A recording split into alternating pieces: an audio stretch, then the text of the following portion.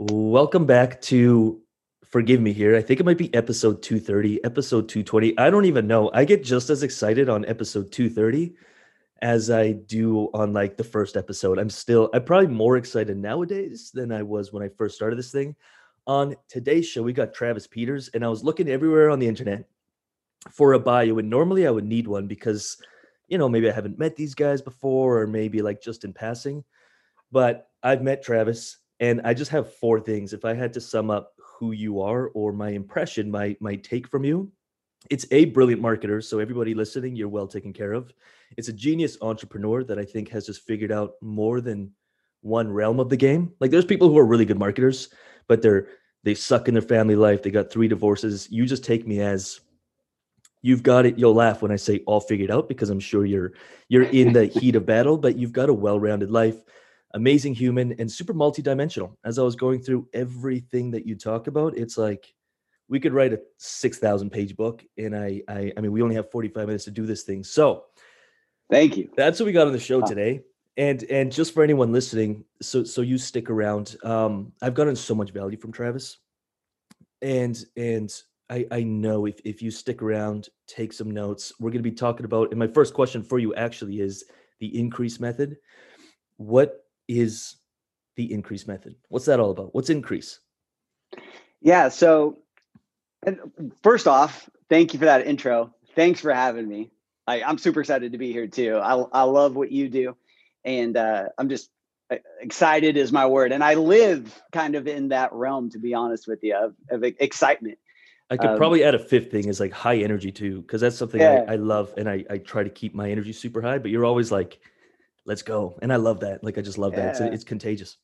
I've got a little bit of that life's an adventure Yeah, spirit in me. I can see Uh, it. the increase method. So I have to be honest with you, and this is I'm gonna hashtag humble brag. Is I feel like I've over the last 15 years, I've been able to create a life that gets better every single day. And this is what the concept of the increase method came out of. I want to always be increasing, progressing, advancing, but not just in money. A lot of us are driven by money, and that's not necessarily even a bad thing. Yeah.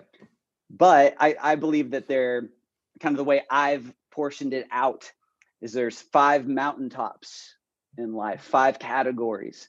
And that's your faith, finances, family, fulfillment, and fitness. Those are the 5 F's, the 5 categories. And what I've discovered, and a lot of it's through biblical principles, we can create a life we can't wait to wake up for. We can create a life that gets better every single day in all 5 categories and have a great time doing it.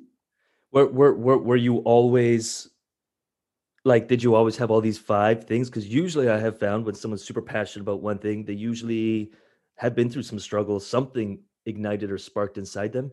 Do you come from like a everything's just perfectly worked out, or did you learn this through trial and error, through the ups and downs, through like where did this come from? Yeah. So I did not. We'll start here. I did not come from an entrepreneurial background. No one in my Mhm. family is an entrepreneur. Did not come from money. Middle working class Yeah, kind of deal. My dad came from the family of hunting squirrels to live in the backwoods of Oklahoma yeah, yeah, with 7, 8 brothers and sisters. yeah. He came from that rough situation. He got us off the ground is how I look at it. And then from there, I honestly, I don't have a horrible, tragic story. Yeah. And I actually like to say that a lot, and I like to say it out loud because there's a lot of people. This was me too. When we hear an interview, talking to someone else, read a biography, we hear this crazy bombed out, Yeah. story, rise from the ashes situation, and that's great, love it. But it's not relatable to everybody. Yeah. So another Travisism that comes in a little bit different is like, man, I actually came from a great family. They did their best. They loved me. They were awesome. But here was my back against the wall moment. It was when I realized I was headed for average. I realized I was headed for just okay, just good enough. There's a lot of things. Like I said, my parents are great people, but they did not live their life to the full. They did not squeeze all they could out of life. They did not, and then financially, they didn't make them all the money they could have made. But not just that, they led limited lives. Yeah. As I did not grow up in church, but I started going to church when I was about 15. And thank the Lord, I found a great church. We call it a Word of Faith church, which means they believe in faith. You believe like what the Bible says you can have, you can have. Yeah. It's not watered down. It's not out of context. It's like, hey, Bible says that, I can have that. Cool. So I started living that way. And the more and more I did, the more and more I read this thing and started finding out what belongs to me. I started applying it, not just talking about it, but doing it. I started to see these results. And I started to look and realize what other people, the results they were getting, living life their own way, just figuring things out on their own, coming to their own reasonings and own logic. And I'm like looking at them like, it's obviously not working, bro. Like you're broke and you've been that way for too long. You're sick all the time and been that way for too long.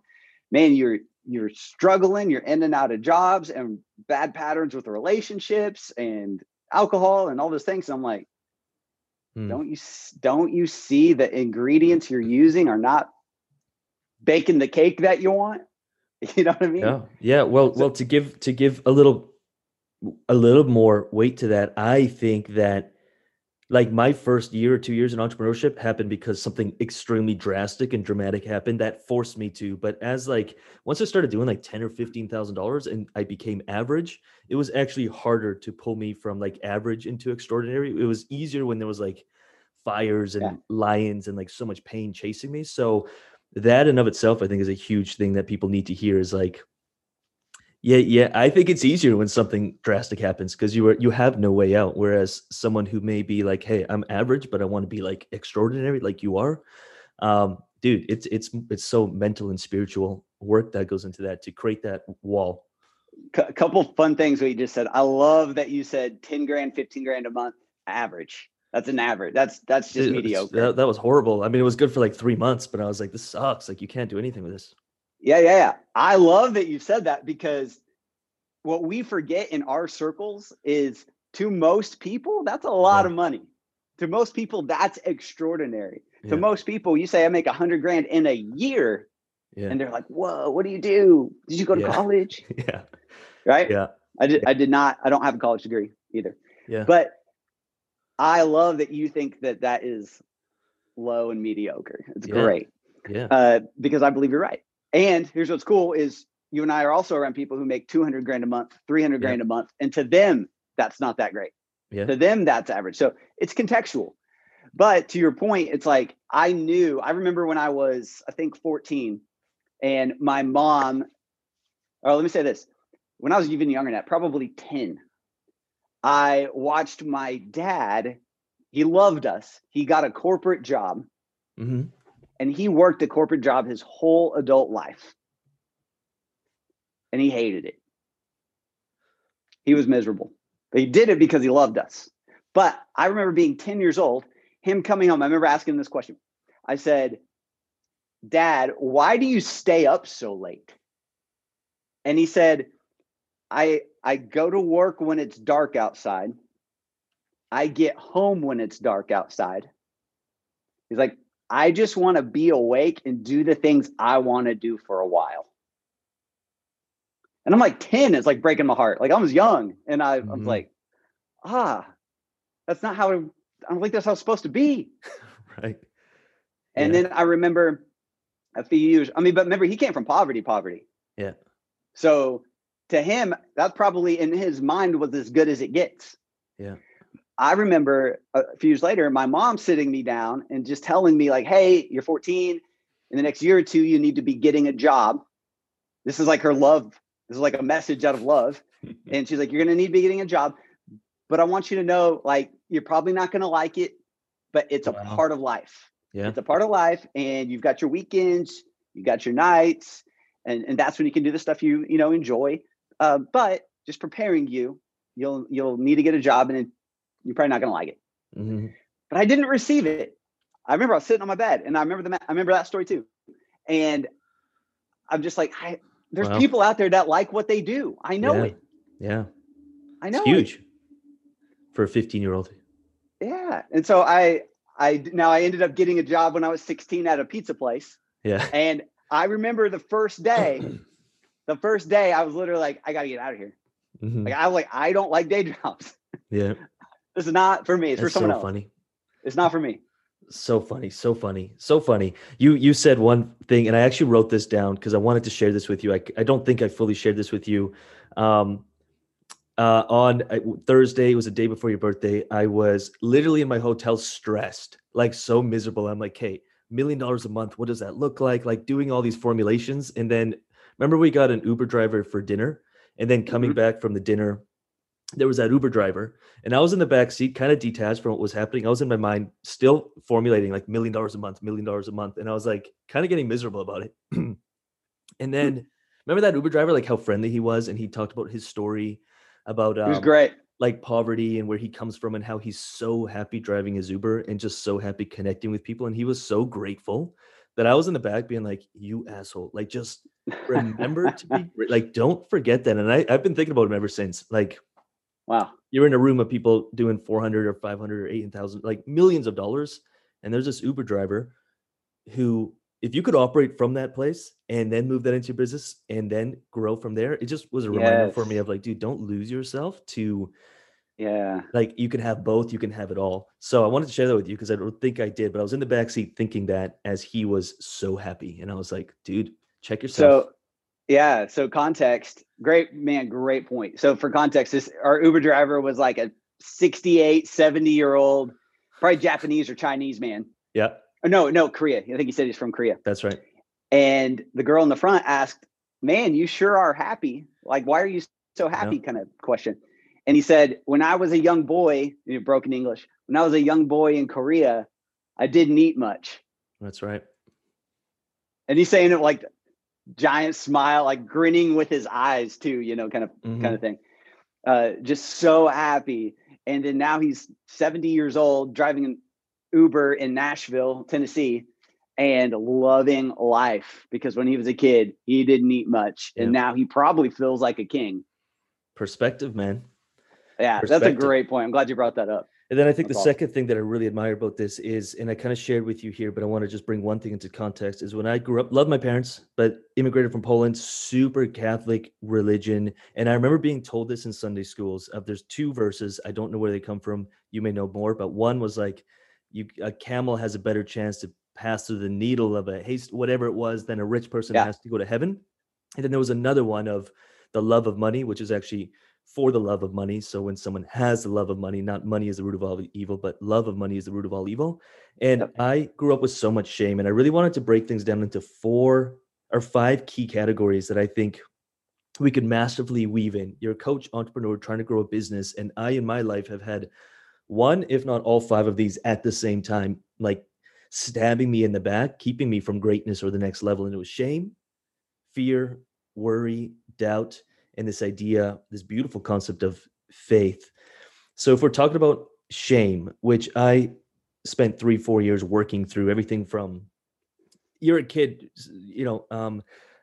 confessing to someone that you touched yourself or that you had bad thoughts about another girl in school. And it's like, I'm so bad.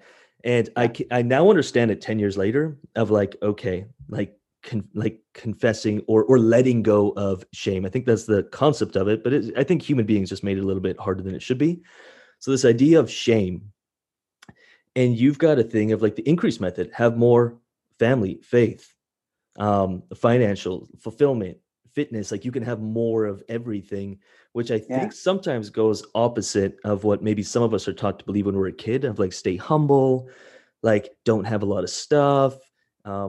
You'll have a better chance to go to heaven, all this stuff. So let's talk about that a little bit. Shame. Do you see that stopping people from like getting to that next level? I'm so glad you brought it. Like, I'm smiling while you're bringing this up. Like these are my topics right here. Yeah. Like we can I can talk business with you. I can talk marketing with you. I can talk the Funnels, latest ads, you're strategies. the pro at that. Yep. I can do sales copy. I can do that stuff. But this is the stuff that really matters. This is the stuff, because you can have the best sales funnel in the world, but if inside you're dealing with some junk, you're going to self-sabotage. Your funnel ain't going to work. Mm-hmm.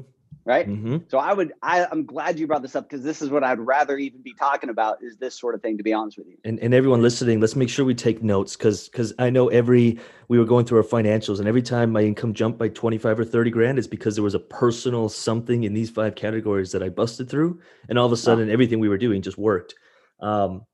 Like I'll show you someday that chart, but it was like 10, 10, 10, 10, 30, 30, 30, 60, 60, 60, like 80 spikes. And it's just like, it's because there was something internal in me that was blocking. So I love this topic, and I hope anyone listening, wherever you're stuck at, take note, because sometimes we brush this off, especially coaches. I've found we have so many blind spots because we're in the work with clients and we're doing this kind of work and helping people with the limiting beliefs. And sometimes we're not even aware of our own. And I think this is going to be huge for me and everyone listening. Every coach needs a coach. 100%. We even as coaches, like I have coaches in my life, business and mindset. I have other people look at my stuff, because I've just realized, like, there's stuff I can't see. Yeah. And once I've owned that, it's like, okay, now that you're aware, perfect. Put the right people in your life so they can help you. Yeah. So as far as like shame and even just talking briefly about, that Catholic situation, confessing your sins and feeling that shame feeling, here's where I'll keep it as simple as possible. And for those who do have kids, you will understand this, and you probably understand this even if you don't. Mm-hmm. But if your kid, and this is your perspective, this is the perspective of God, your heavenly Father, that shame comes with that. It's an incorrect perspective. When my kids, I've got 3 daughters, when they come to me, the oldest one's 6, so she's at a level and age where she can be like, Dad, I messed up. Dad, I did something I shouldn't do, said something I shouldn't have said. She'll come to me. But when she does, and she confesses something to me, oh man, there's nothing but love poured out onto her, because she's, I look at her and like my heart melts. Mm. And the Bible talks about how much you look at how much you love your kids. Mm-hmm. Now imagine your heavenly Father and know that he loves you much more than you could ever love your own kids. Mm-hmm. So as she comes up, the way I look at her now in a lot of ways is I'm training her. The Bible talks about train up your children in the way they should go. Mm-hmm. And when they are older, they won't depart from it. So I'm training. And there will be no judgment coming from my heart. There will be no condemnation. There will be no anything like that. No shame. I'm not going to make you feel guilty. I'm going to coach you here. I'm going to train you here.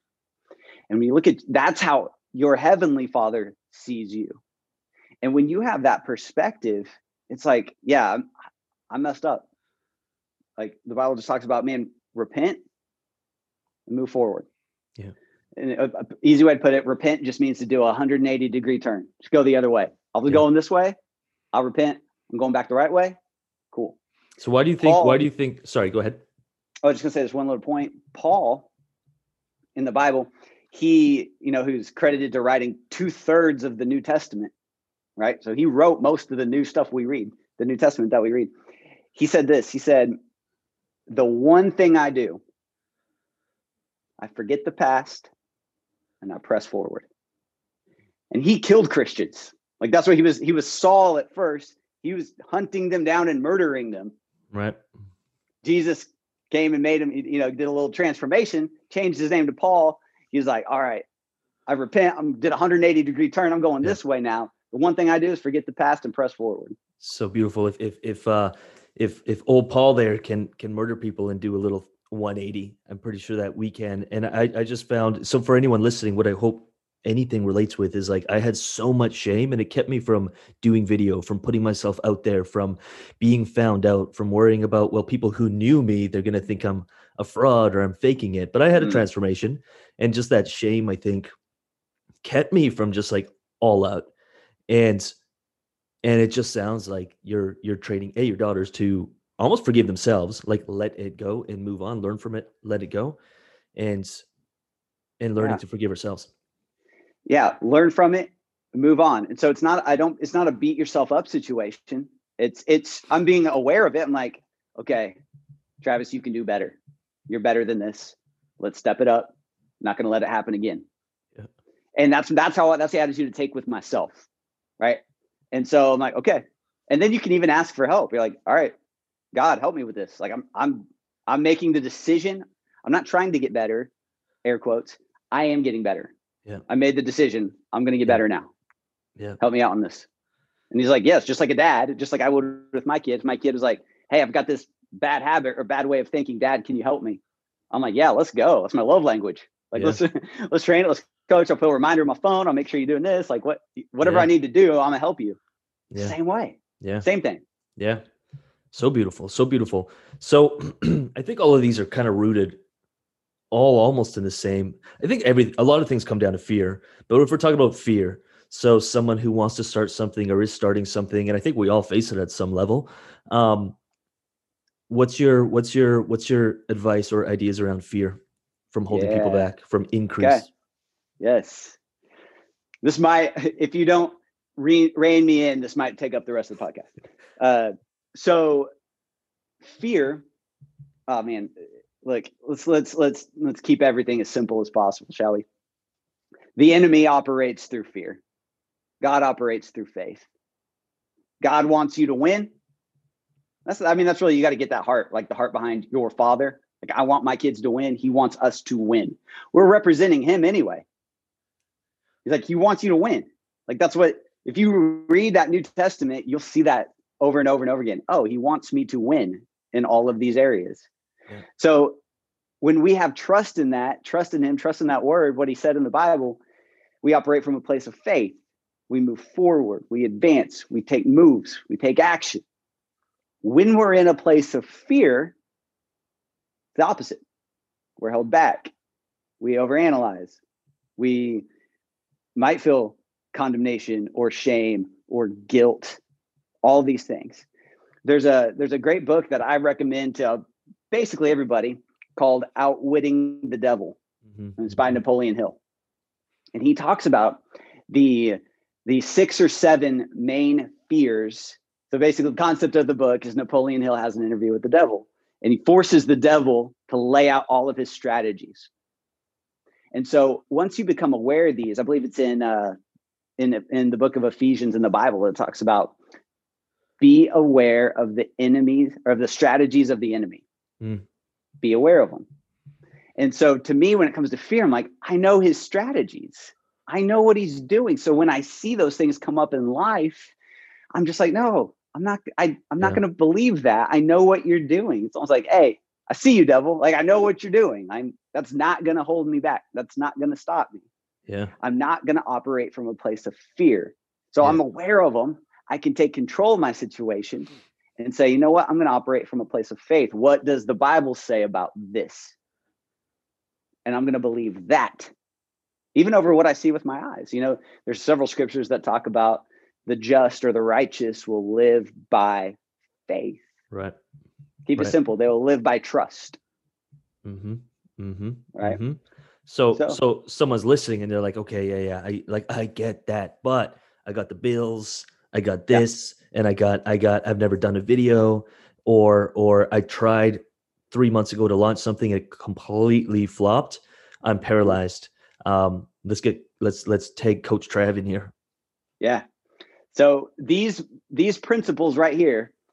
So if you're in that spot, one, I feel you. Here's how we get out of it, though.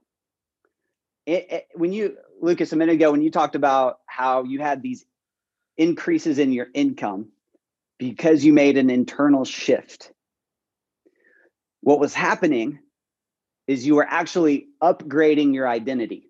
Mm-hmm. You began to see yourself in a new way. Your inner image is what changed. Maybe the old way you saw yourself was shameful and guilty and I'm not good enough. Then you upgraded your identity and was like, you know what? I am good enough. Yep. I can do this. I'm on a mission right now. I'm going to help some people. I've helped a lot of people in the past. I'm going to help even more going forward. And that shame stuff, I know that that's a strategy of the enemy, so I choose to ignore it. Here's one of the great things in life. You get to pick what you think about. Mm-hmm. You are literally in control of what you think about. You have one thought at a time. You pick if you're going to dwell on it or shut it down. You pick if you're going to say, I'm forgetting that and I'm moving forward. Or you can say, I'm going to just dwell on that for a while. Yeah. You get to pick what you think about. Mm-hmm. So back to your original point or your original question. What do I do when I have these fears that seem to be holding me back? The bills are due. How do I get through this? So there's some practical things. There's some spiritual things we need to tap into. All right. Practically, I start my day. I get up early. I get up before I need to. I personally get up at 4:00. All right. That beats me, and people think I'm crazy. A lot of people start their day. If they have something start at 8:00, they wake up at 7:20. Mm-hmm. All right. I want you guys to write this down. This will change your life. In the book of Ephesians, it talks about putting on the whole armor of God. There's a helmet, it does this. There's a belt, it does this. There's a chest plate, it protects you from this. There's shoes you put on, it gives you peace, right? But as I'm reading this one time, I started thinking about it, and I thought, when does a warrior put on his armor? Before the battle. Mm-hmm. So by waking up early, giving myself time to put on my armor, I'll read some stuff here in the Bible that builds me up, that builds my faith. There's scriptures that talk about, man, if you're in Christ, God has made you more than a conqueror. So I look at myself, that's my identity upgrade. I'm more than I can conquer anything. God wants me to win. He wants me to be successful. I'm more than a conqueror. Whatever comes my way is not going to faze me. In the book of Romans 15, it says that we can reign as kings in this life. So I walk around like, okay, how would a king act right now? A king is not afraid of these things. A king will get in front of the camera and say what he needs to say to his people. A king will go out and take new ground. A king will go out and advance and lead and make progress and push past some scary things because he's a king. Mm-hmm. So I'm upgrading my identity to match what the Bible says. And as I do that, the fear thoughts come, but they can't stay. Yeah. It was I'm spacing on the guy. It was like a Martin Luther King Jr. perhaps, but he said, you can't stop a bird from flying over your head, but you can stop it from making a nest in your hair. Mm. In other words, those thoughts are going to come, but it's up to you if you're going to let them stay. Yeah. So even specifically that fear when it's like, man, bills are due, money's tight. There's a scripture, and this is how I operate, guys. There's a scripture, Philippians 4:19. And the context is this church is given a big offering to help Paul and his team go out and preach. But he says this, he said, man, you've given this big offering. I want you to know that my God will meet all of your needs. In fact, he'll make sure you always have more than enough. And so I read those things, and the Bible talks about if there was a promise made, you can have that promise as well. So I look at that and I'm just like, you know what? God's going to meet all my needs. I'm still going to work. I'm still going to do my stuff. I ain't sitting back. I'm still getting after it. But I work from this place of peace on the inside. Mm-hmm. I know that he's going to meet all my needs. Mm-hmm. One translation says to the full till it overflows. So I'm like, okay, I'm doing my mission. I'm doing my thing. I'm doing my assignment. I'm getting after it. I'm putting my heart into it. Mm-hmm. I'm not working from a place of worry and fear. I'm working hard, but I'm working from a place of peace on the inside. And I'm telling you, that's how you want to live. Yeah. I love that you have so much emphasis. When I tell people I wake up at 5 a.m., they think I'm nuts. And so you're 4 a.m. So that's huge handshake, but I've been doing that for 5 years, and the first 3 months sucked, but now it is like, I cannot wait to get out of bed. My phone's away, no one's around, and I literally work on my identity. I read my favorite book. I ask myself, like, who do I have to be? How would I operate? I learn from people. Like, that's why I didn't want to talk tactics, because that you can learn from anyone. But like, how does someone's mind operate? How does Travis think? Because his results are in life are a result of his thinking. And so that's why it fascinates me. And anyone listening who's like, I'm like, dude, like, prepare. I love the idea that you said about the helmet and the armor and the belt. But it's like, get prepared before 8 o'clock when you check your inbox and you've got 3 things that you didn't want to see. I just refuse to check it till 8 or 9, because I want to prep to be high energy, high vibes, and keep my eyes on the prize. Side note, I don't check my email till 2 or 3 p.m. Yeah, that's beautiful. It's literally the last thing I do. Yeah. Because I'm trying, I like, my main deal is to create right now, create content. Right. I'm, creating a lot of videos. I'm going hard in content creation. That's my enjoyment pocket. That's my, main lane. So if I get up and I read, this is for, a lot of people listen to this are in the spot where it's like, you start your day by putting out fires. I know it sounds backwards and I know it's going to be tough, but if you start your day, you set the tone of your day, often on defense. You've set the tone on your heels instead of on the offense, getting after it. So I go offense first, and then I check my emails. I have a VA who checks them and then tells me what to look at. I love how you mentioned the protecting energy, but also the idea of overcoming or starting the day with, I guess, positive intention. How often do you do your, the word keeps evading me. How often do you do because this creates a feeling, 2 different feelings in someone in a place of lack, like desperation, and some in inspiration. I'm like, operate from inspiration and desperation. But when it comes to like your vision or what you're going after, how often do you review that? Is that in your morning or no? So that is, I wouldn't say I necessarily do it like clockwork daily. Yeah. But it is multiple times per week.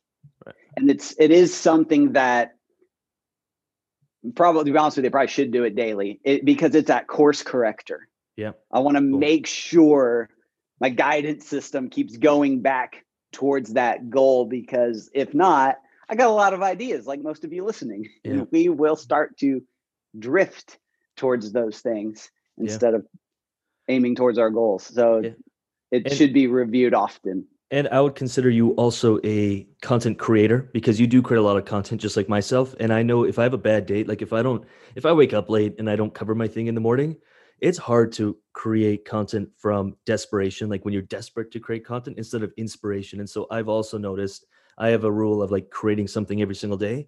And so that forces me to be like, how can I get inspired in the morning? Or else I won't create, or it's going to be pushed and forced, and then I don't want to do it. And it's like, it sucks. Yeah. So here's what's kind of cool about, my whole increase method is by applying some of these principles I've been talking about, you get to create this high energy life, this excited life, this inspired life daily. And here's what I think: most people live from a place of, they may not say this, but inside they're saying, man, I hope today's a good day. And I want to grab you by the shirt collar, say, make it a good day, little punk. Go get in your butt kicked. Yeah. You know what I'm saying? Yeah. Like I do say that to some people, but I won't say it to everybody. Is you get to pick what your day is going to be like. I stopped saying, probably a decade ago, I stopped saying, oh man, it was a bad day. Like I upgraded my identity, and I said, here's how I did it. Honestly, I was like, man, I'm a Christian. I don't have bad days. That's my identity upgrade. Yeah, it's beautiful. Things happen. That doesn't make it a bad day. Things happen. I know how to handle them. I've already have my armor on, so it doesn't phase me. We're getting I will have incidences happen in my business, either coaching. I also have an e-commerce business, and I'll have crazy, and if you run a Facebook ad or you're on YouTube, you get haters and they cuss you out and say horrible things, all that stuff. I'll talk to people who get derailed from the things that I forgot about it in 20 minutes. Yeah. But if it happened to you, you'd be out for a day or two. Yeah. Your energy would be down. You got your butt kicked. You'd have to recover. I'm like, you can create this lifestyle where you don't have to recover because you never got injured. You never got your butt kicked in the first place. So my analogy of an armor or a warrior putting on his armor before the battle, most people don't do that. Yeah. So they get wounded during the day and now have to put their attention tending the wound. Right.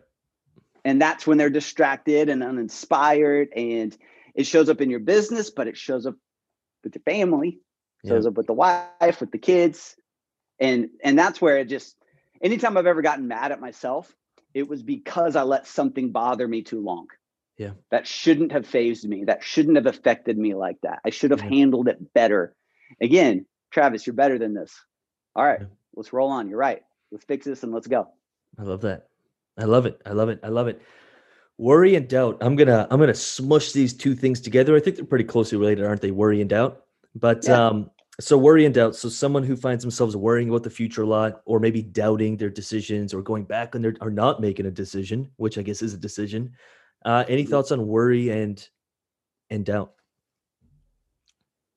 Give me a specific on a worry. Sure. So I'm worried about, I'm worried that if I invest all of this time and money into my business over the next year, that it won't work out. I'm worried if I invest in this mastermind or this program, that I might not be able to make it happen.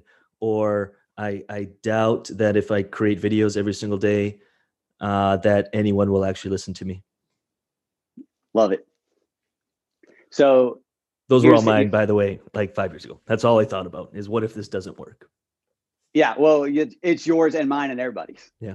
Right. Because again, I'll be honest with you, man. I go spiritual first when I hear anything, think of anything. I'm like, what does this look like on the spiritual side? So those worries, we know that the enemy operates through fear. We know doubt and worry is a close cousin to fear, very related, obviously.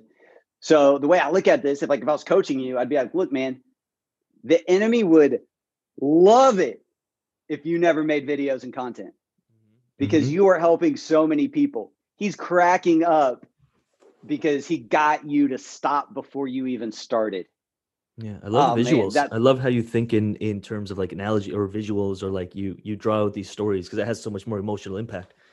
Yeah, I literally picture that anytime I think about not doing something, or in that Outwitting the Devil book, he talks about the devil uses the fear of criticism as one of his number one tools. This is written in 1934. It was a really good book. It's trippy. The first time I read it, that was years ago. I wasn't ready for it. I'm like, this is stupid. This can't be. And then I reread it maybe 2 years ago because I went on a Napoleon Hill bender, and I was like, this is a genius book. I don't care if you believe in God or not. This is a genius book. It is. Because even if the devil stuff wasn't real, it's like these principles are spot on. Yeah. And he talks about the fear of criticism. You don't take action because I'm afraid of what others would think or say. Right. Well, that's exactly this, almost 100 years later, the same reason we don't launch a Facebook ad or make a YouTube video or make a podcast. It's like, the devil uses the same strategies. Like it's just the same thing, just repackaged. Yeah. If you're aware of it, you can shut it down. So in your cases about worry and doubt, again, I would encourage you, hey, you're going to make a decision.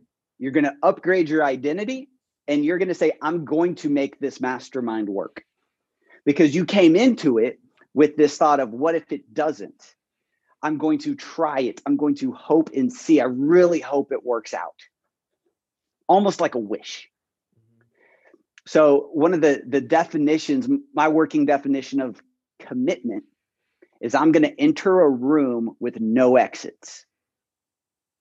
So when you get married, if you get married with that definition of commitment in your heart, you will not get divorced.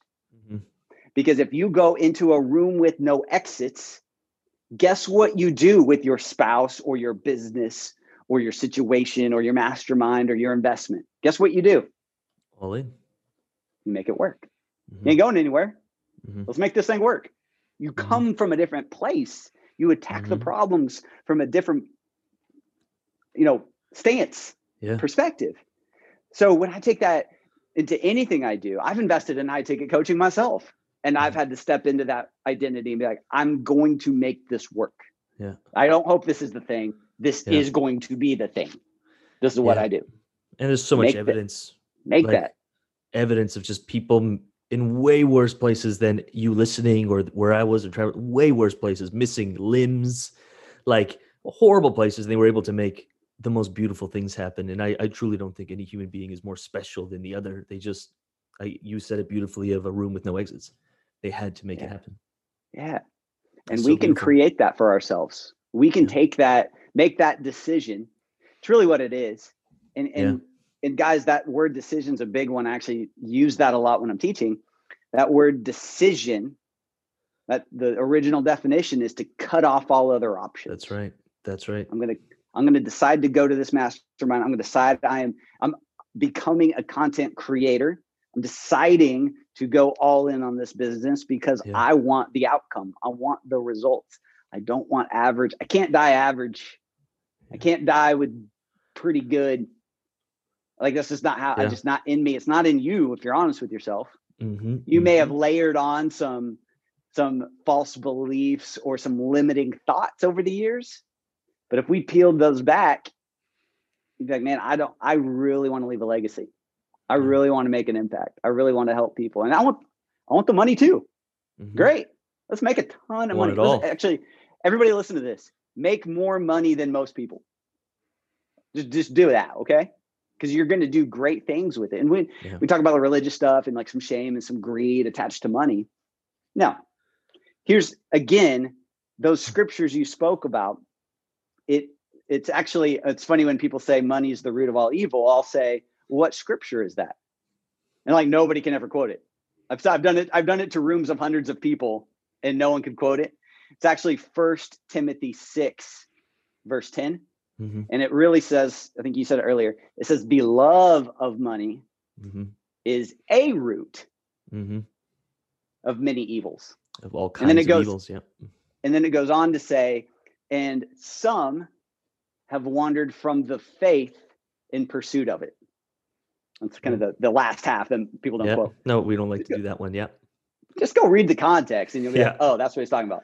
Right. 100%. And it's the same with the eye of the needle one. It says it's harder for a rich man to enter or to thread the eye of a needle than it is for a rich man to get into heaven.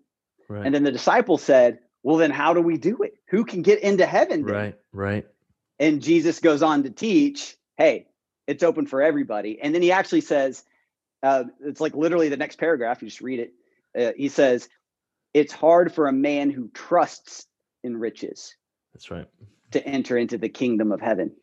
And what it's actually talking about is not heaven up there. It's the kingdom of heaven, which means like the kingdom operates, I don't want to get too deep, but the kingdom operates on a different set of laws and principles. It's like we try to get wealthy by holding on to everything. And the book of Proverbs, chapter 11 says, hey, the generous, those who give are the ones that will be made wealthy. The kingdom principle, right?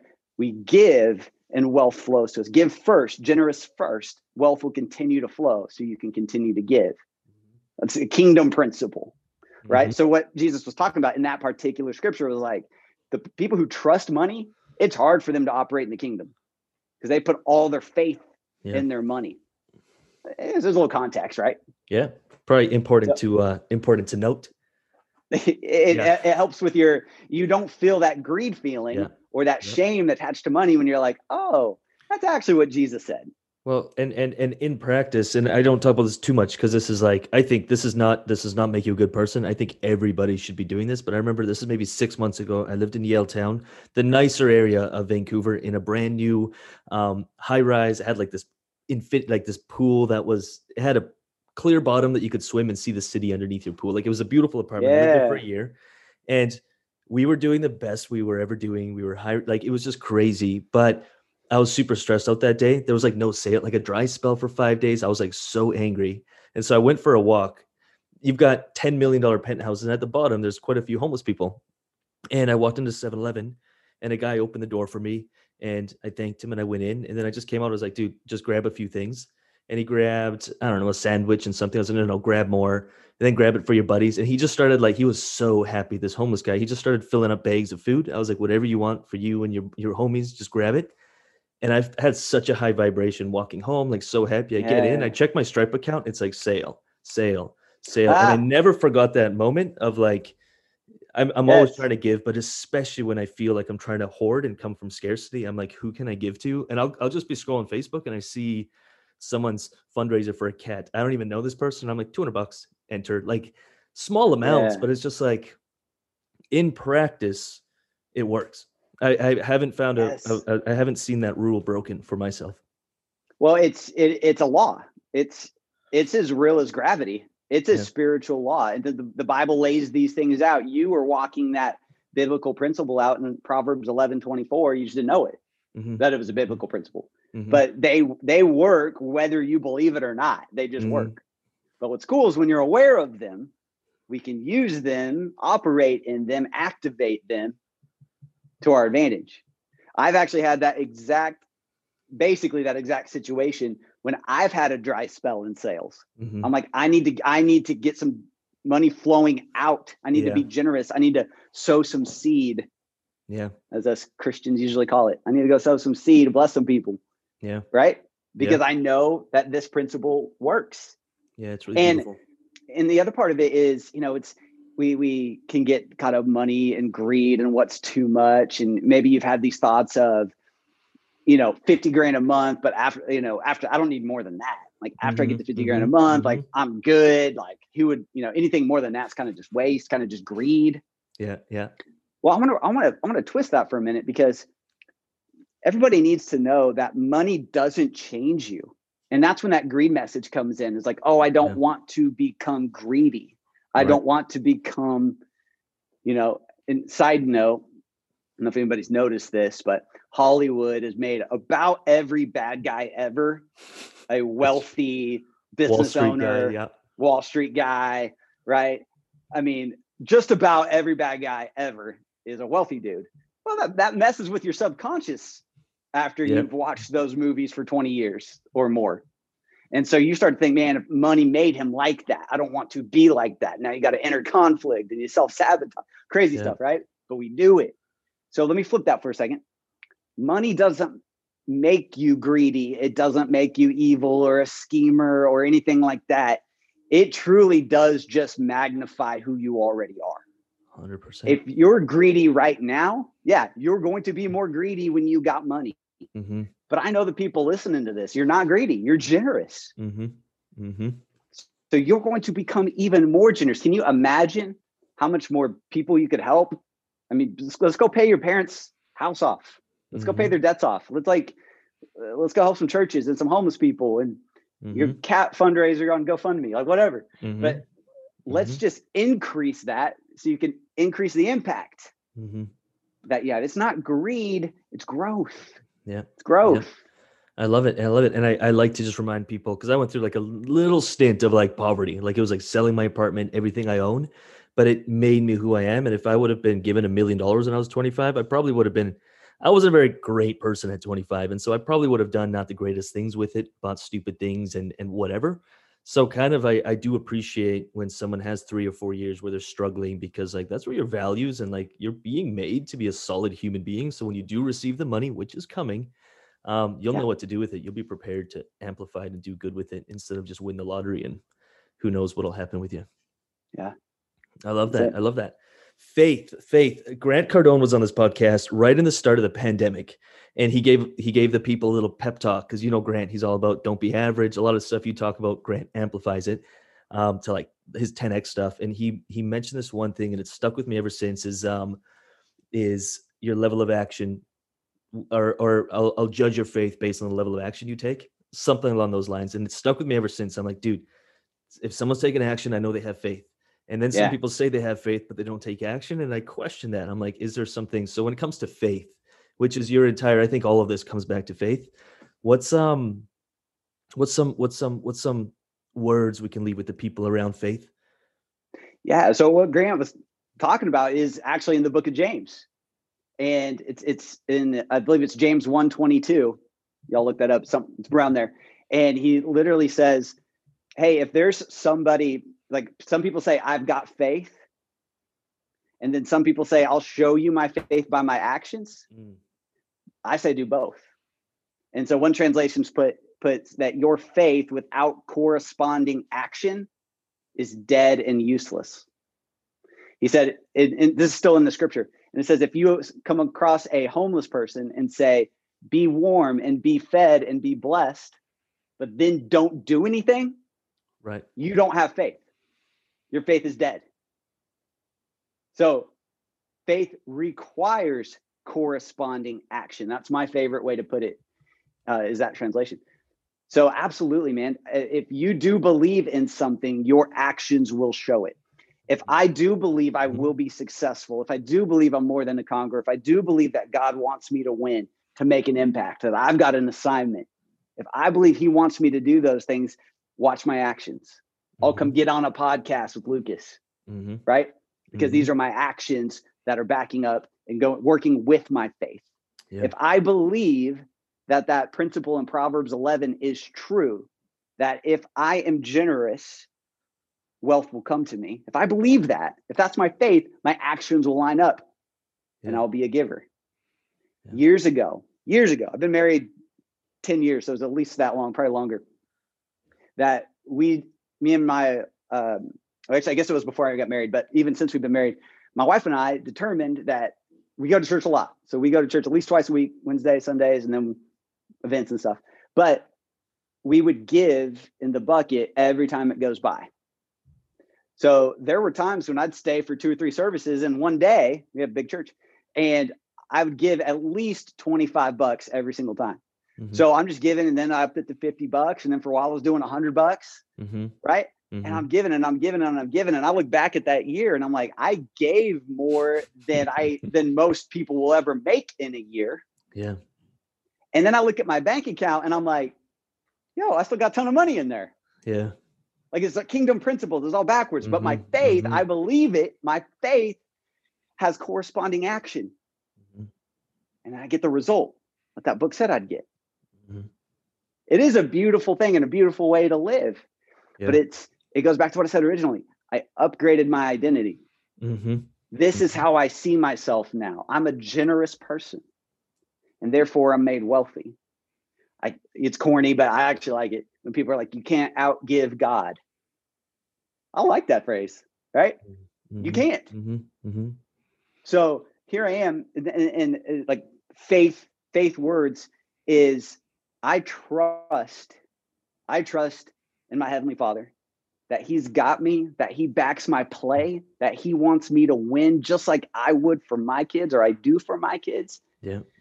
I believe that he's got that same viewpoint of us, but even stronger than I could ever imagine. So he's looking down and he's like, man, I see you. I see what you're doing. I've been guiding you this whole time. I've been directing you this whole time. You know, everyone listen to this. You know what you need to do right now. Whether it's starting a podcast or starting your new business or launching your back-end coaching program. You actually know what to do next. But fear, worry, doubt, shame, guilt, greed, these little tactics of the enemy is what's been holding you back. Yeah. So you need to get alone. You need to get quiet. You probably need to get up early before the battle.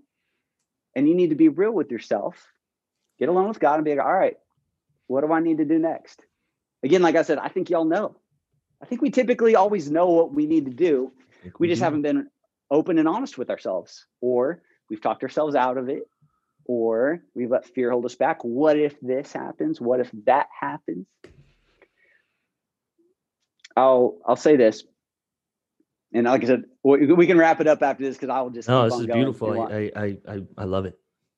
In 2010 is when I read The 4-Hour Workweek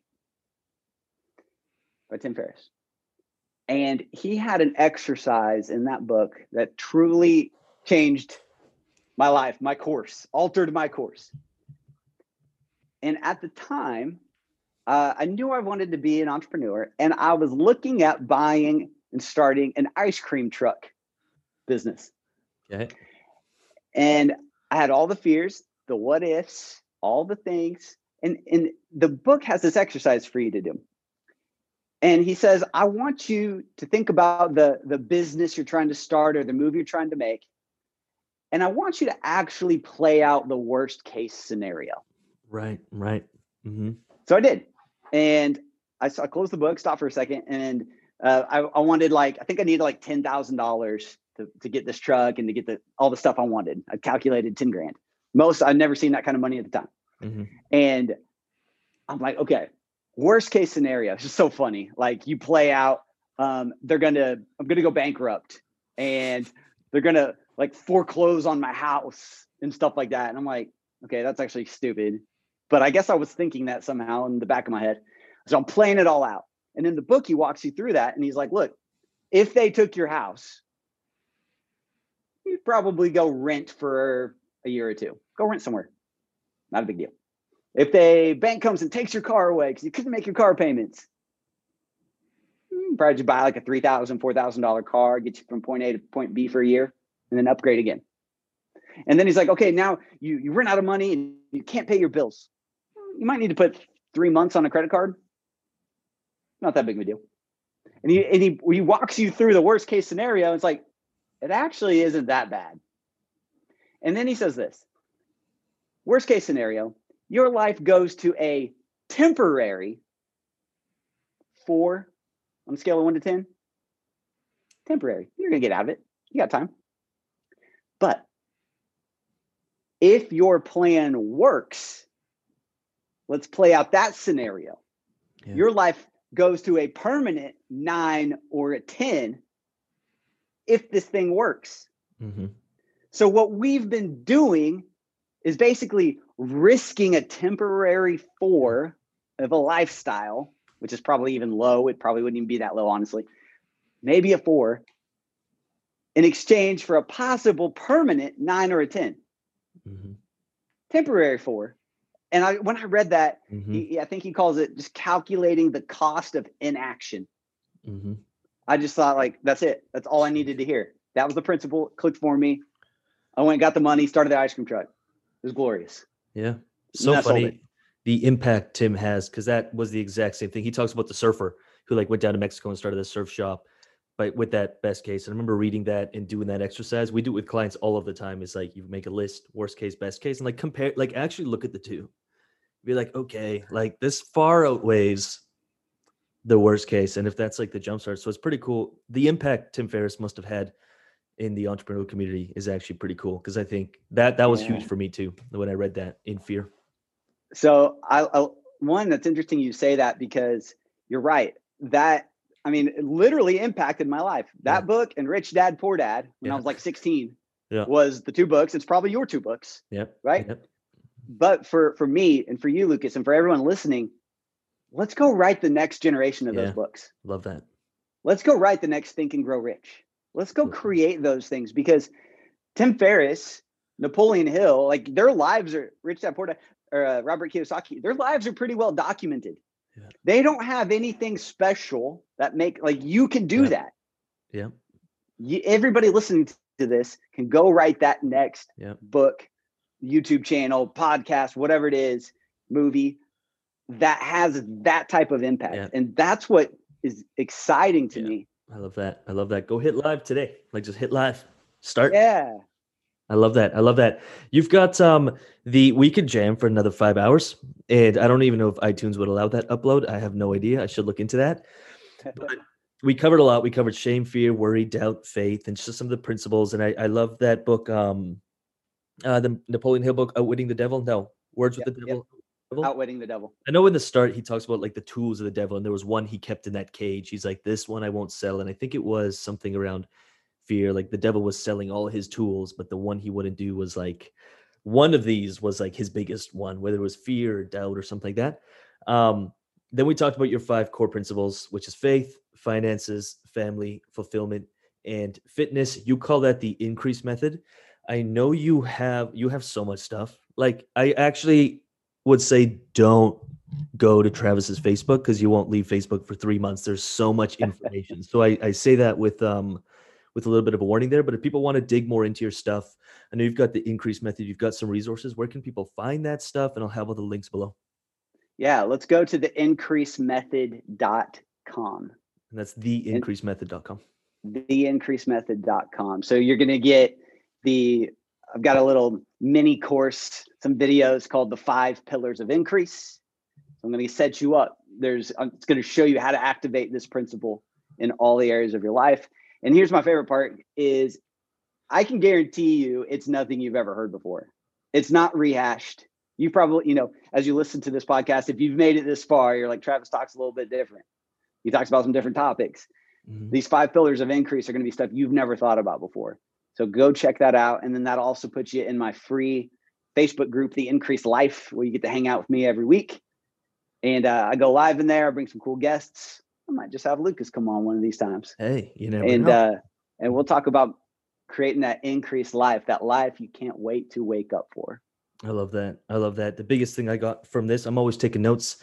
The biggest thing I got was me personally was ever since I sort of stepped away from religion and God when I was 15, I spent 5 years searching because I was so lost. I'm like, is God judge? Like I was so lost, and I studied every different religion. I went to these little monasteries. I like, and I remember having a priest. He was young. He was a family friend. I don't know how old he was. And I was like, why would you give up your whole life to wear rags and like just like live off people's kindness and just live in this little church?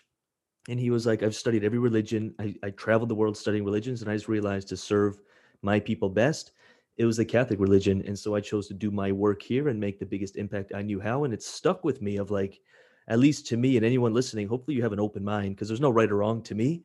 And I think everything comes down to these fundamental principles. And at the end of the day, probably treat other people like you want to treat yourself. Like just be kind, be a good person, and create impact.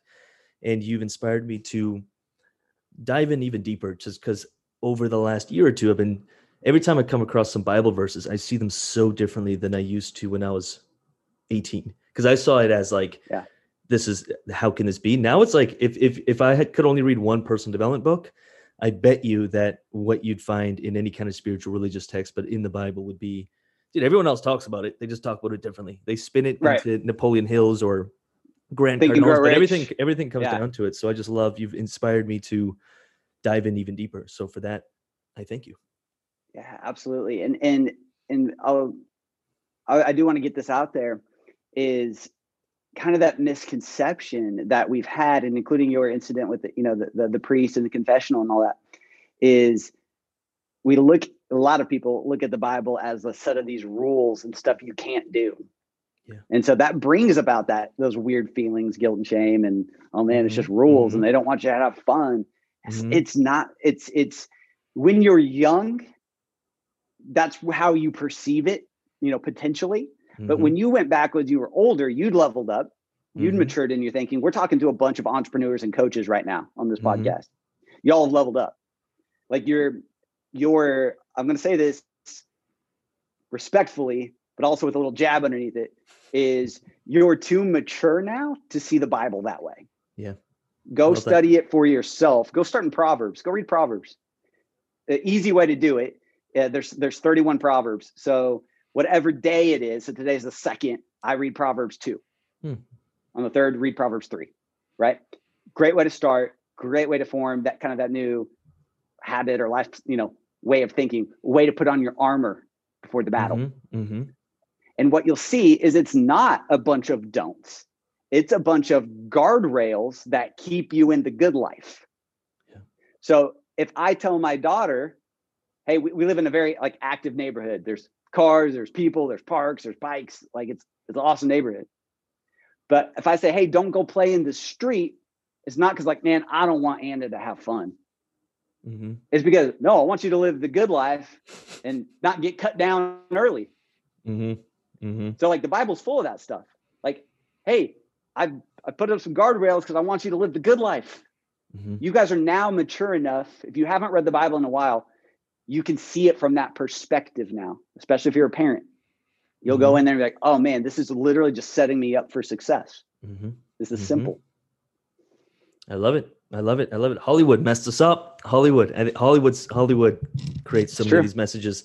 www.theincreasemethod.com. Go check out Travis's stuff. If anything, just be your contagious energy is, if anything, just go grab that when you need it, because Travis has more than enough of that. Again, appreciate you, Travis. Thanks for being here, and we'll chat soon. Yeah, man. Thanks for having me. I love you guys. Thank you. Appreciate it. All right, so as always, I just want to finish off the episode with saying thank you for listening. These episodes are 100% free, and they're dedicated to helping you build your coaching business, because there are clients out there just waiting for you to reach them. They're waiting for you to give them a result. So do not give up on your dream and never give up on your business. Again, these episodes are 100% free. All I ask in return is that you give it a thumbs up, you give it a like, you give it a little bit of love in the comments or the reviews, and you share it with 1 or 2 coaches who you know could use help building their coaching businesses. That's it. I'm done. Thank you for listening, and I'll see you on the next episode.